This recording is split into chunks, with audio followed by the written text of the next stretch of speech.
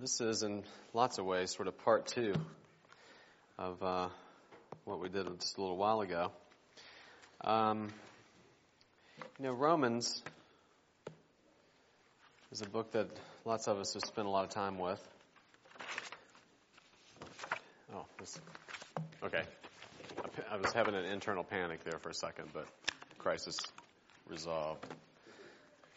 Yeah. Romans is an interesting book in lots of ways, not least of which is how Paul works his way back. He begins in one place and kind of works his way back through the story of the Bible to the very foundation, core issue. There are two kinds of people you will ever meet in the world. That's it.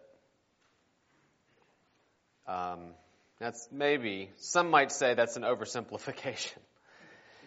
And it is, but not at a fundamental level. At a fundamental level, I don't care who they are, where they're from, what they do, you will meet two kinds of people in this world, and that is those who are in Adam and those who are in Christ. That's it.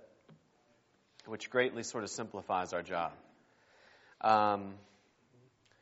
Just as a practical thing, to remind yourself that nobody is sort of more or less in Adam.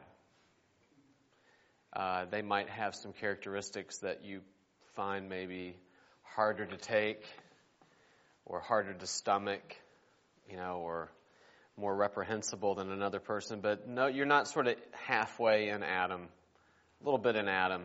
You're in Adam or you're in Christ. That's it. Which means that there's no one person sort of more reachable than another at that level. All right? I know there's lots of different things we could add and there's lots of things we can say. But that at the heart of it, that's true. And that's true of all humanity. It's true of anywhere you ever go in the world. Edward Fisher said this. He was speaking actually of 1 Corinthians 15, where Paul also speaks of Adam and Christ, like he does in Romans 5, which is what we're going to look at. And he says that in 1 Corinthians 15:47, Paul speaks of Adam and Christ as if there never had been any more men in the world besides these two. Therefore, making them head and root of all mankind, they having, as it were, the rest of the sons of men included in them. And I think that's true. I think the story of the Bible, it's sort of hip and cool to talk about the story of the Bible these days. But if you want to talk about the story of the Bible, it's the story of the two Adams that is really the stage upon which the whole story of redemption is played out. That's the big story. Of course, you can make that more general and say, the big story is God's plan of redemption. There's lots of ways to describe it. There's not just one way. But you can't really talk about God's saving action without talking about the story of the two Adams. It is the big picture in the big picture. It's kind of what makes the story of redemption go in many ways. The Old Testament, to a large degree, is the aftermath. Well, it is. It is practically, historically, but theologically, it is the aftermath of the first Adam that you're reading about. It's the thing that never goes away, even though it goes away, in a reading sort of sense, right? Adam doesn't get much mention again, just from reading. But Adam is the issue at the garden is the thing that churns underneath the surface constantly. It never, ever goes away. And you can see the evidence of it constantly as you're reading the Old Testament.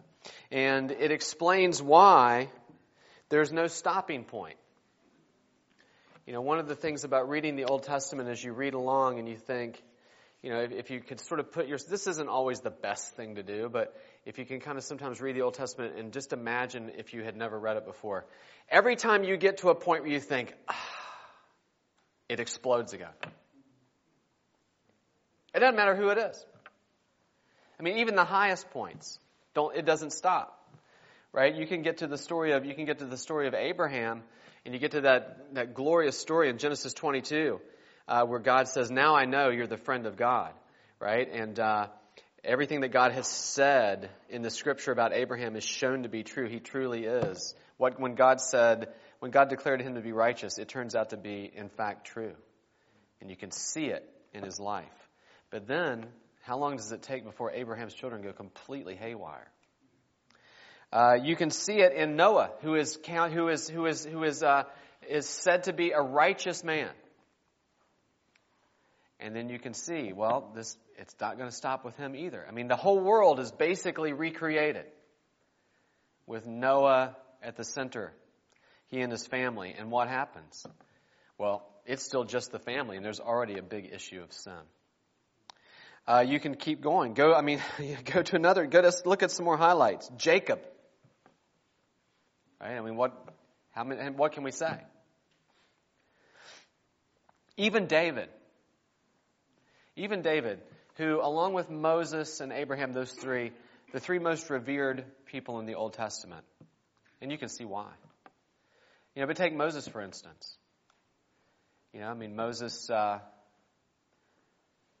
finally gets fed up. I can sympathize with Moses hitting that rock with a stick. I probably would have snapped way before that. But it doesn't end with Moses. Moses dies, and the people of Israel continue doing what they had always been doing, in regards to them saying, from this day forward, we will do everything that God says. Then Caleb and Joshua die, and what happens? In those days, there was no king in Israel, and everybody did what was right in their own eyes. Moses is up on the mountain getting the law, and the people down below go absolute pagan. They're not down there having like a cookout, right? That is a full-on celebration with an idol at the middle of it, right? And they're doing all the things that people did around idols in those days. Regardless of Aaron being like, I don't know. I don't know. We put some gold in there and poof, out popped this calf. I can't tell you. Right? And so, and then you fast forward and you come to David. A man after God's own heart, it says. He's a valiant man. The story of David is this, it's a story of tragedy, right? With his son Absalom.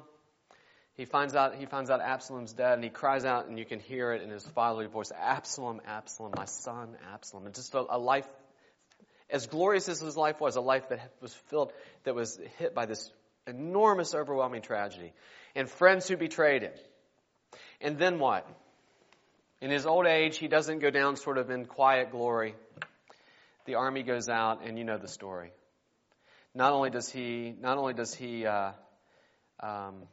take another man's wife and go into Bathsheba, he also arranges for her husband, who by all accounts was a completely upright guy. He arranges it so that man will be killed. And then David's son Solomon. Before Solomon is dead, there are foreign temples inside Jerusalem. He's the wisest man that's ever lived. And then the story goes on and on. But it's the Adam problem that is never ending. It's always, like I said, it's always at least under the surface, if not just sort of blaring right in your face the whole time. It is the issue. And again, it is why you never come to a stopping place. The Adam issue is what the Old Covenant law was not able to deal with, but it was never meant to. I want to be really clear about that. The law was never designed to deal with that issue. The law did what it needed to do, and it did it perfectly. It just didn't do more than it was meant to do. Right? The law was never meant to save. It did its job. But what you had these external commands. What that was met with people who were where? Outside the garden. Once mankind is outside the garden, everybody is born where? Under God's condemnation. That's it. There's no choices. There's only one place to be born once the garden is shut down, and that is under God's judgment and condemnation. Every person born is born with the sin and death of Adam hanging over them and in them. Every person. Right? So the people who, if you're born, you don't just inherit. It's not really a matter. It's not just, do you inherit Adam's sin? You inherit the curse, death. Right? That's the punishment of sin, is death, and we're born into it. And that's the big issue. So when Paul comes to Romans, he paints a whole context. He draws together a whole context that is ever leading back to, here's why the things I'm saying can be true. You want to know why Paul can speak about a righteousness that is pointed to in the law and the prophets, right? But it's beyond them. You want to know why Paul can talk about justification by faith? You want to know why Abraham could be actually credited with righteousness and it not be a big lie, right? You want to know why God can count Abraham righteous and not be unjust, right?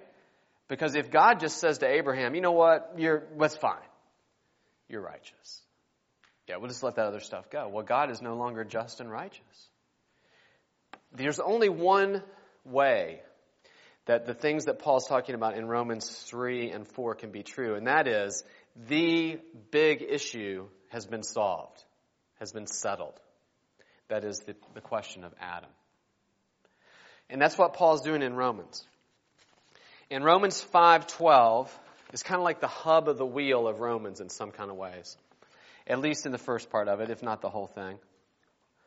And let's just go back a little bit and think about what Paul's doing in Romans. I know you know this. Of course, Paul begins, the great statement, I'm not ashamed of the gospel. For in the gospel, righteousness from God is revealed, that is from faith, from first to last.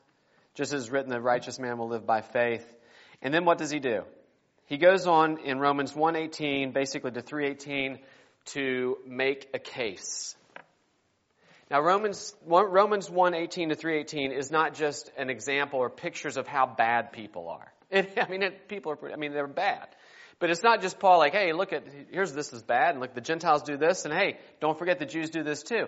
What Paul essentially does, what he does, forget essentially. What Paul does in Romans 1:18 to basically 3:18 is he presents God's case against humanity. It's God's legal charge against humanity. And there it is, both Jew and Gentile. Right? The righteousness of God is revealed from faith. It's all faith from first to last, both to the Jew and to the Gentile. And then he goes on to establish God's case against humanity, both Jew and Gentile.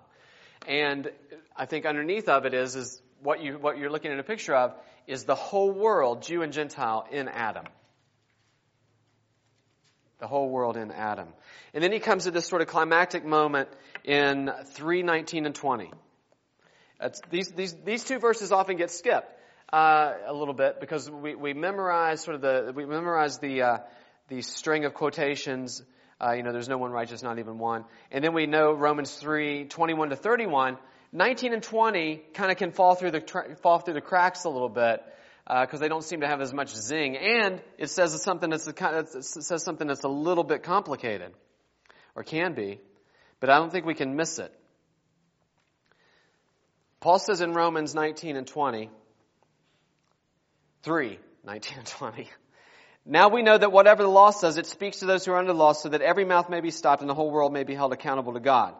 For by works of the law, no human being will be justified in his sight, since through the law comes knowledge of sin. That's what the law was able to provide. Now, it's not as though the law creates sin. The law is like a gigantic spotlight that shines on sin, because what happens? People are told, don't do this, and then they do it. What's that? And then what? It becomes, in that sense, worse, because it's not just ignorance. Right? So the law, the command, wasn't able to fix the problem. It could only make the problem evident. And that's what it did. And that's why Paul can say, whatever the law says, it speaks to those who are under the law. Who's that? That's the Jews, right? Whatever the law says, it speaks to those who are under the law, because that's who it speaks to. But then this, so that every mouth may be stopped and the whole world held accountable to God. How can the whole world, this doesn't seem fair. How can the whole world be accountable to God because of what the law says to the Jews? Right? It's not uncommon for somebody to read this and think, that doesn't seem quite right. Well, here's what Paul's saying. Paul brings the law forward as sort of evidence A, or whatever you would call it. He brings, is that the right word? Exhibit A. That's the word I'm looking for. I knew evidence didn't sound right. It's handy to have a lawyer around. So he brings Exhibit A, and Exhibit A is the law, and specifically the Jewish experience of the law, and he looks at that and says, the whole world is condemned. Now, the whole world's not condemned because the Jews disobeyed, but the Jews become a test case. It's like this. If the Jews who know exactly what God commands, if they know what He wants, if it's written, as it were, in black and white, tablets of stone, what have you, on a scroll, if they know, they can read it, they can look at it and say, this is what God wants. This is what God doesn't want. This is what God expects. If they have it, and having it cannot do it, what that does is reveals the heart of everybody in the world. So, what are the Gentiles going to do? Just sort of fall backwards into doing the law? No, because when the hearts of the Jews are revealed, the heart of mankind is revealed. Does that make sense? That's why Paul can speak the way he does in Romans 3:19 and 20 and say, for by works of the law, no human being will be justified. And I know this for a fact because those who have the law are not justified by it. Because if anybody, you would think, could be justified, it would be those who have the law and know what God expects. But they're not.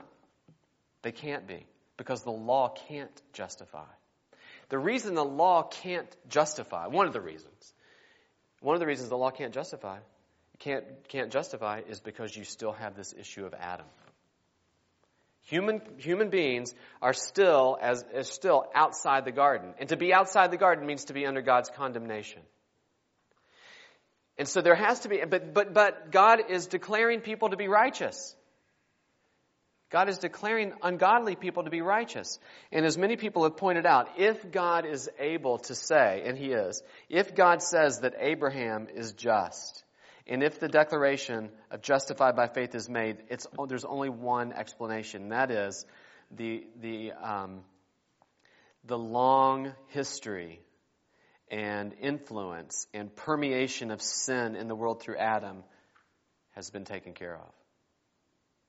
There has been provided for the people of God a foundation for this righteousness that they have, that was able to overcome and supplant the sin of Adam. And not just the sin, but death, because you can't separate those two things. And that's what Romans 5:12 and following is all about. And so Paul reaches back through the whole storyline of the Bible, right? He talks about the experience of the Gentiles, experience of the Jews, and then he establishes justification by faith. And then he starts backing up. He goes to Abraham and says, hey, like we said earlier, hey, look, this is exactly what I'm talking about. And then he gets to the root of the issue. Why it's even possible for Abraham to be justified by faith and not have it be just a flat out legal fiction and a lie. It's because it's not a lie. It's because the condemnation in Adam has been overturned. Not just fixed, but also redone. Right? Because Jesus doesn't just come and take up where Adam left off and fix the problem. Jesus begins again. And not only that, it's in a worse place, because Jesus comes in the aftermath of the death and condemnation. He doesn't start off sort of ground zero again. He comes in the aftermath of death and sin, with God's full condemnation on the world. And then, as the second or the true Adam, does not just what Adam failed to do, but he does he doesn't just provide for Adam's sin and failure. He succeeds where Adam failed. Right? Because Adam was promised what? Life. What did Adam not receive? Life. And Paul says in Romans, what is given? Justification and life. Because that was where, remember, in the garden wasn't a static existence. It wasn't like, hey, put your feet up, go fishing, do something. Adam wasn't just told not to do things. He was commanded to do things, like subdue the earth and fill it. and sort of create the whole, make the whole thing. Even though it was a good world. There was already movement before the fall. What we call eschatology already existed before the fall. Because there was already a goal. And you can hear there's a goal in two ways. One, God says, subdue the earth. And he also promises, he says, you'll die, the day you eat of it, you'll die. Now, the implication there is what? If you succeed and obey, what will happen? You will live. There'll be life. And so there is a goal. And so Jesus comes as the perfect Adam and is able to provide and provides for the sin of Adam and the condemnation that's on the world through Adam's sin, that is death, and he positively succeeds where Adam fails and provides life. Right? Not just gets us up to neutral, but provides life. The life that Adam didn't have. Now, I don't like to get involved in a sort of the what if Adam had done this, that, or the other thing. That question, I'll talk about it. It can be important sort of theologically, but if Adam hadn't, first of all, we want to be careful that we're not trying to get too far into the mind of God. Right? Somebody once asked Luther, what was God doing before he created the world? And he said, creating a hell for people who ask impertinent questions. That's what he was doing.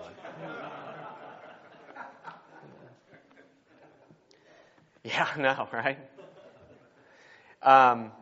And so I don't want to get too far into there. But practically speaking in the Bible, if it hadn't happened, then God would have somehow perfected humanity in a creature, Adam. But that was never God's plan. Paul makes that clear in Ephesians 1. God's plan all along was to bring all things to completion in Jesus. So the question of what if Adam X, Y, and Z has a theological importance, but practically not just practically, but biblically the way it comes out, it's not really a question in the Bible. Because it turns out that God's plan all along was to establish everything in Jesus. Right? And there's all kinds of difficult things to talk to people about and questions to answer, but we don't have to do that. I don't have to do that in this hour. So Paul comes back to Adam. Now notice, in the earlier session I talked about foreground and background. Notice in Romans 5:12 to 21, what's in the background. There's not an emphasis in Romans 5:12 to 21. There's not an emphasis on faith. There just isn't. Now, faith is already established. Paul doesn't have to keep talking about it over and over and over again. He's already established justification by faith alone by the time he gets to Romans 5:12 to 21. But when he gets to 5:12 to 21, he doesn't speak of faith. He just speaks of being made righteous. Now, it's implied, obviously. How? And the idea of imputation is not there either. He's already established that too. He uses a different word in Romans 5. So he's speaking differently in Romans 5:12. In Romans chapter 5 and 12 to 21. He speaks here of being made righteous. It's not the same word. Because again, Paul's going back to the very foundation of things. And he begins with Adam. And he says, there it is. Therefore, just as sin came into the world through one man and death through sin, so death spread to all because all sin. Now, I think what Paul's saying here is this. Paul is saying that death spread to everybody on account of Adam's sin. So what we inherit is not simply like the guilt of eating. We inherit the result, that is death. It's ours. And it's inescapable. It's unavoidable. Because we're all born outside the garden. So another way would be to say, so in this way, death spread to all men on account of which all sin. So the sin and death that flows from Adam becomes the basis for our own sin. The death in the world, which is God's condemnation, becomes the basis for our own sinning. Because what Paul's talking about here, you can't separate sin and death. They are connected. So we sin. Why do we sin? Because we are born in a world where God's condemnation is all over it. And that condemnation is death. And then why do we die? Because we sin. They're both there, right? The wages of sin is death. Paul says that in another place, right? Not too far from where we are right now. But that's not what Paul's talking about here. I think what Paul is doing, he's giving the reason why everyone sins. But in this particular text, he is not emphasizing, I don't think he's emphasizing that each person, I don't think he's emphasizing that each person's sin results in their own death, as in the wages of sin or death. I think he's just up to something different right here.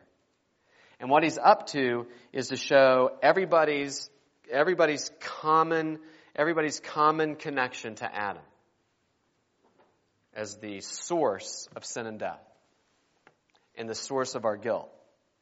Because we're born under God's condemnation.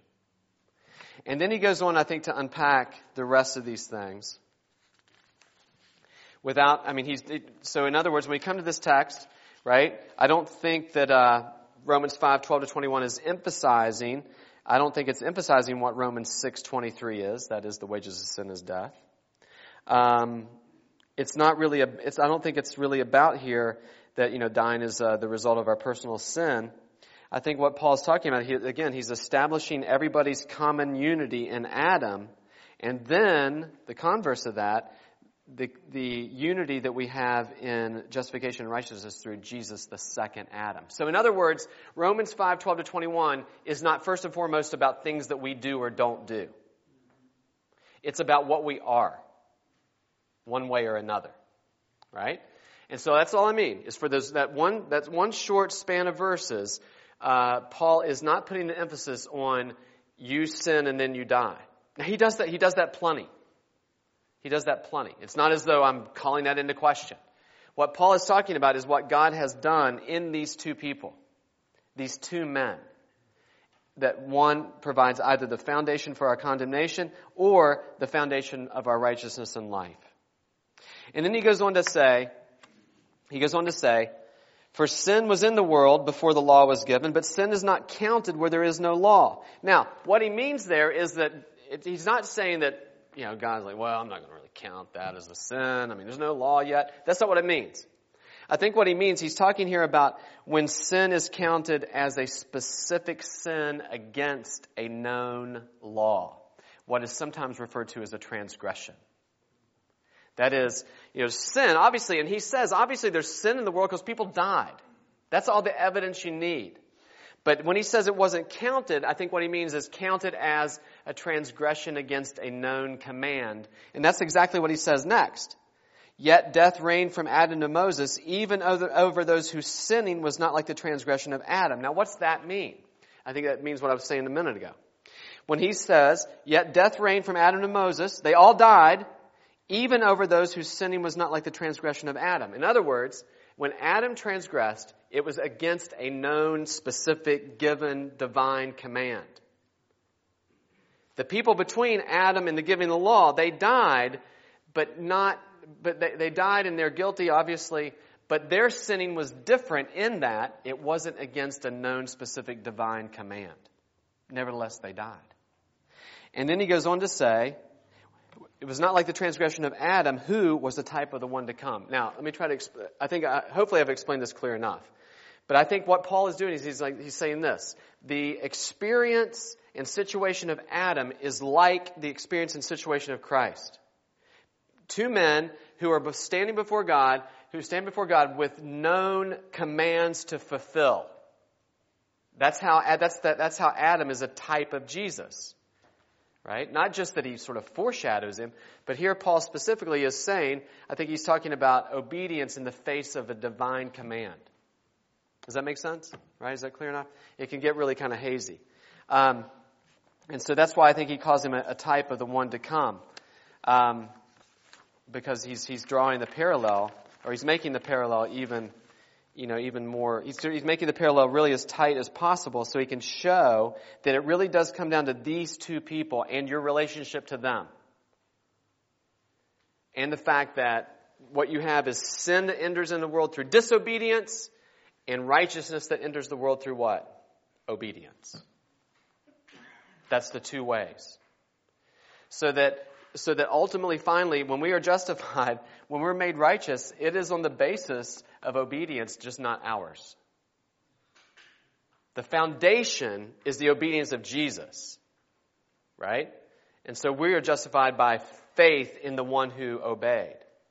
So our justification connects us to Jesus who perfectly obeyed, as in the opposite way of Adam failed. So our faith connects us to the object of our faith who in every way obeyed God. And so that's how it comes down to disobedience and obedience, because that's the two things Paul talks about. But he talks about disobedience and obedience of Adam and Jesus.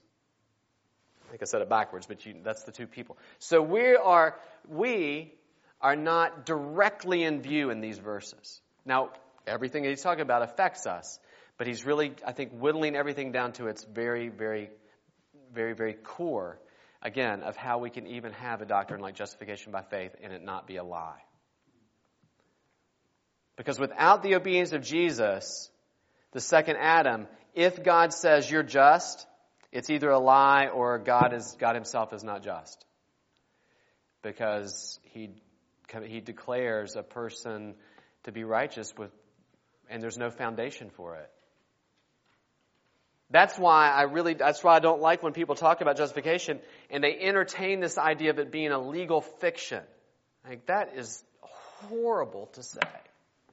It's not a legal fiction any more than it's a fiction that Jesus perfectly obeyed God and his righteousness becomes mine. It remains his, but it becomes counted to me. That's not a fiction. It was done. It was done, and we're connected to it by faith. So anyway, let's move along. Paul's point here is to move from sort of the one to the many. And look what he says. In every way, Jesus' obedience and his success, if you want to use that word, I don't know if that's the best word to use, in the face of his command from God, outstrips the failure of Adam. But the free gift, verse 15, is not like the trespass. For if many died through one man's trespass, much more have the grace of God and the free gift of the grace of that one man, Jesus Christ, abounded for many. And the free gift is not like the one that results of the man's sin. For the judgment following one trespass brought condemnation, but the free gift flowing from many trespasses brought justification. For if because of one man's trespass death reigned through that one man, much more will those who receive the abundance of grace and the free gift of righteousness reign, in life through the one man, Jesus Christ. Therefore, as one trespass led to condemnation for all men, so one act of righteousness leads to justification and life for all men. So the life that was laid out in front of Adam, that Adam failed to get, we have in Jesus. And life comes through what? In terms of Adam and Jesus, obedience. That's how life is established. If the day you eat of this, the day you disobey, you will die. He eats and he dies. Jesus comes, and as the successful, as the true Adam, the obedient son, obeys, and life is the result. The result is life. And so I think that's what Paul's trying to establish. Now notice it's not just, notice there's an imbalance. He's like, as you can sum it up like this. For every bit as bad as everything is with Adam, it's so much greater with Jesus. And don't forget, we're connected to them in different ways. It went on for months and months and months. This universalist was calling me and emailing me constantly. He always wanted to come to Romans and say, look, Paul's just talking about, he's talking about we're connected to Adam, we're connected to Jesus. I said, yeah, but we're not connected to them the same way. It's different. Our connection to Jesus is through what? It's through faith. Our connection through Adam is not just genetic. It is by virtue of the fact that we are all his children, not just genetically, we are, but we're all his children born outside the garden. But what connects us to Jesus is faith. So it's not just sort of the same sort of thing. And so what Paul is doing here again is he's establishing how we can be made righteous. And he uses this word, made righteous. Now there's a lot of discussion about what's the one act of obedience on the part of Jesus. There's many who say, well, the act that Paul's speaking of his whole entire life. And I'm sympathetic with that. I think since he says one act of obedience, I think he's probably emphasizing Jesus' death on the cross. which, you can't separate all the other things you can't separate Jesus' life from that. But I think that's the one act that Paul has sort of first and foremost in his mind, if you can use the phrase in his mind, or at least on the page. We can say that safely. That's the one act of righteousness in verse 18 that makes us righteous. And we'll talk about that word makes in a minute. Now, when you come to the obedience of Jesus, I think it's pretty well established, right? It's Adam's disobedience that causes us to be sinners. And here I think Paul uses the word sinner and the word righteous as a status. Now, of course, sinners sin, and righteous people do righteousness. But in these particular verses, I don't think that's what Paul is emphasizing. I think he's emphasizing you just like you're either in Adam or Christ. The other way to describe it is you're either in this category. You're either a sinner, that's your status, or you're righteous. And the things that you do being one of those two things, yes, he's getting right in Romans 6. He's going to talk all about it. But I think here he's talking about the status you have before God based on the failure, disobedience of Adam, or the obedience of Jesus. And that you stand before God with this status as righteous. God looks at you righteous. You're righteous. Not emphasizing here the things you do. And here, not emphasizing the sins you commit. Though it's true. But here emphasizing your place, our place in Adam. Does that make sense, right? So it's reducing everything down to the core elements, without emphasizing I hate to say it this way, without emphasizing all the details of how we are personally involved in it, if that makes sense. And that's why I think he's not really emphasizing faith here. He's already talked about it. And he's not really emphasizing the acts of sin. He's talking about what you are, what we are at our core. Who we are, what makes us. We are either sinners or righteous. That's it. Two categories. In God's eyes, there's two categories of people. In Adam, sinners. In Christ, righteous.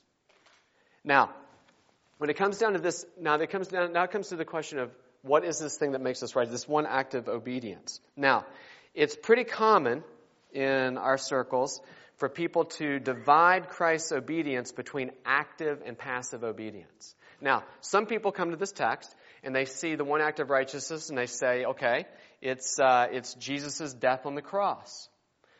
That's passive obedience. That gives forgiveness.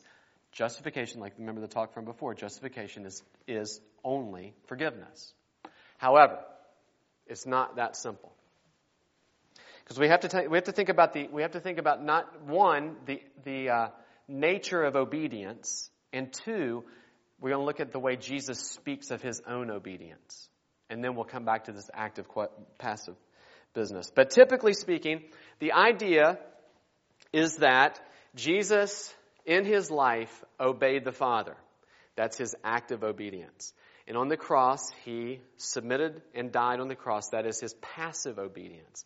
And so the two things come together, and we have those things that's what's imputed to us. Jesus' active and passive obedience. Well, I want to say I'm in agreement with that.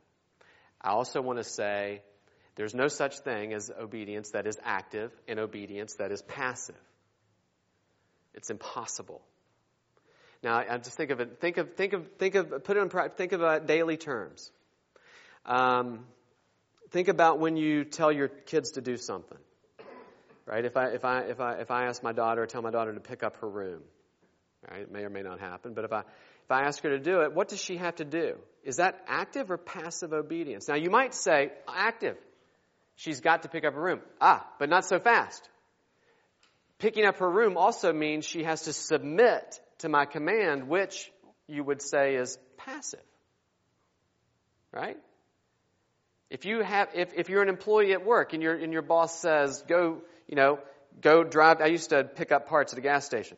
Go down and pick up a muffler. That's the only thing that came to mind. I don't know why.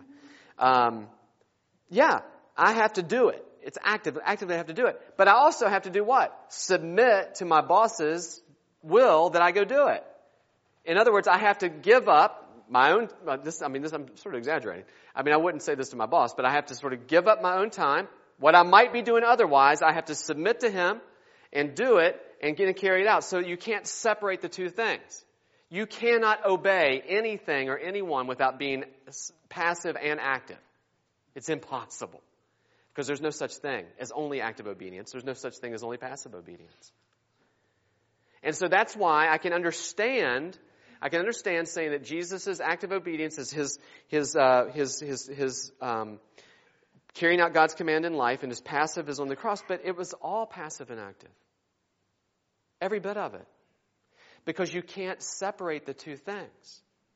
And so when I hear people come, and I think that's really one of the best ways to argue against people who say it's only passive, it's only forgiveness, is to point out to them, there is no such thing as only passive obedience. That's not even a possibility. Again, because every act of obedience has to be, by its very nature, active and passive. But we don't just have to rely on sort of human examples, which I think, go a long way. We can also think of the way Jesus, if I can get there, the way Jesus talks about his own obedience. So let's just let Jesus speak about his own obedience. And you get this, John is the best witness for this idea that all of Jesus' obedience is both active and passive. So listen to Jesus talk about his intention to obey his Father's will. John 4, verse 34. My food is to do the will of him who sent me and to accomplish his work. That's John 4:34. Romans 6:38, he says, when I say Romans in the next couple minutes, just hear John. Okay? John 6:38, he says, for I have come down from heaven not to do my own will, but to do the will of the one who sent me. So you can even hear it there, right? Jesus has been sent and he is carrying out the will of his Father. He goes on to say, Jesus tells the Pharisees that the Father is with him. This is in chapter 8, verse 29. The Father never leaves me alone, has not left me alone, because I always do the things that are pleasing to him. So he's always, you might say, well, he's actively obeying. But then you get to John 10:18, and you have this really important verse. He's talking about his upcoming death. He says, his life. He says, no one takes it from me. I lay it down of my own accord. That sounds about as active as you can get. I lay it down of my own accord. I have authority to lay it down and authority to take it up again. That sounds like he's fully engaged. Active. This command I received from my Father. Passive. Now, you can see, I just want to reassure you that I am a proponent of active and passive obedience. And I'm a proponent of those things being always together. And of not sort of cutting it really neatly down the middle, like that's a piece of active obedience, that's a piece of passive obedience. Right? When Jesus is dying on the cross, that is him. He is submitting to the Father, and he is staying on the cross. It's active and passive, and it must be. It must be. This is why I'm completely on board with the idea, but I think we need to be careful that we don't create sort of this division that the Bible doesn't create. And actually, it's a division that doesn't exist even in practical daily human terms. In terms of, right? I mean, we create this division between active and passive. Now, theologically, it's important. Theologically, it's important to show why, we need to be forgiven. And we need to have this positive standing before God. That Jesus dies for our sins are forgiven. Jesus lives a perfect life, and that, his life and death are imputed to us. It's important theologically that we be able to explain both of those things, but I think it's also important biblically and theologically that we don't separate them to the point that we speak of it in sort of non-biblical kind of ways. And I think, honestly, that is the best way to defend the doctrine of Jesus' obedience being passive and active, is say, of course it's passive and active. It has to be. Because that's where sometimes the Protestant doctrine of justification takes shots from people, as people argue against this active obedience part. And they say it's just his death on the cross. So you see, on both sides, there can be an overemphasis on dividing obedience in ways that it cannot be divided. Right? So in other words, we can keep arguing for active and passive obedience, but what we want to do is step up and say, yeah, because you can't have one without the other. That's why there's both. That's why there's both sorts of obedience. Because you know why? Because there's obedience. Right? That's where we begin. It's Jesus' obedience, period, flat out. And then we can subdivide that if we need to. But it's his obedience that is given to us, that becomes ours. Now, Paul uses a different word here than he does in Romans 4. In Romans 4, he uses this word counted or reckoned, right? And we talked about that earlier. Here he uses a different word. He uses this word made to be righteous. And this word can make us a little uncomfortable. Except that the word Paul's using here isn't typically used as in a sort of a commentary on how people act. It's on what they are. Or how something is used, what it is. So, for instance, this is the same word that's used for, say, some of the utensils and the furniture inside the temple. Made to serve a particular function. Or a priest. It's the same word, made to be a priest. It's not a commentary on whether it's a good priest or a bad priest. It's the word that's typically used for put in that position. Right? It could be a bad priest, good priest. But he's put in a position to be a priest. Same thing a king. He's made to be a king. It's not a commentary just in and of itself on whether it's good king, bad king. He's put in the position of being king. This is the same word Paul uses here. It says, we're made to be righteous. Again, he's not emphasizing what we do and the fact that we do righteousness, but that we are absolutely, firmly placed before the eyes of God in this status of righteous. Right? And it's ours. Now, in Romans 6, he's quickly going to come and say, hey, listen, don't think for 1 second that sin can abound or that we can go on sinning, right? Paul knows what people are going to think. And so he addresses it in Romans 6, right? That's why he goes into Romans 6 and the new freedom of obedience, which is what in my breakout session, I'm going to talk about how we're free to do what we could never do. That is, live for something besides ourselves, right? That's Christian freedom. Is I don't have to live for myself in any way, shape, or form. I'm free to live for other people. In other words, obey God. Paul's waiting for that in Romans 6. Here, he's talking about, look, Jesus has obeyed as the true Adam. He has obeyed once and for all, and it is on the basis of Jesus' obedience, which is both his death on the cross and his life, because the two things, as John 10:18, just always go and repeat John 10:18. I lay down my own accord. No one takes it from me. This command I received from my Father. He's submitting to his Father's command, and he is laying down his life of his own accord. It just could not be. It couldn't be clearer. That's my favorite verse on this whole thing. John 10:18. John 10:18.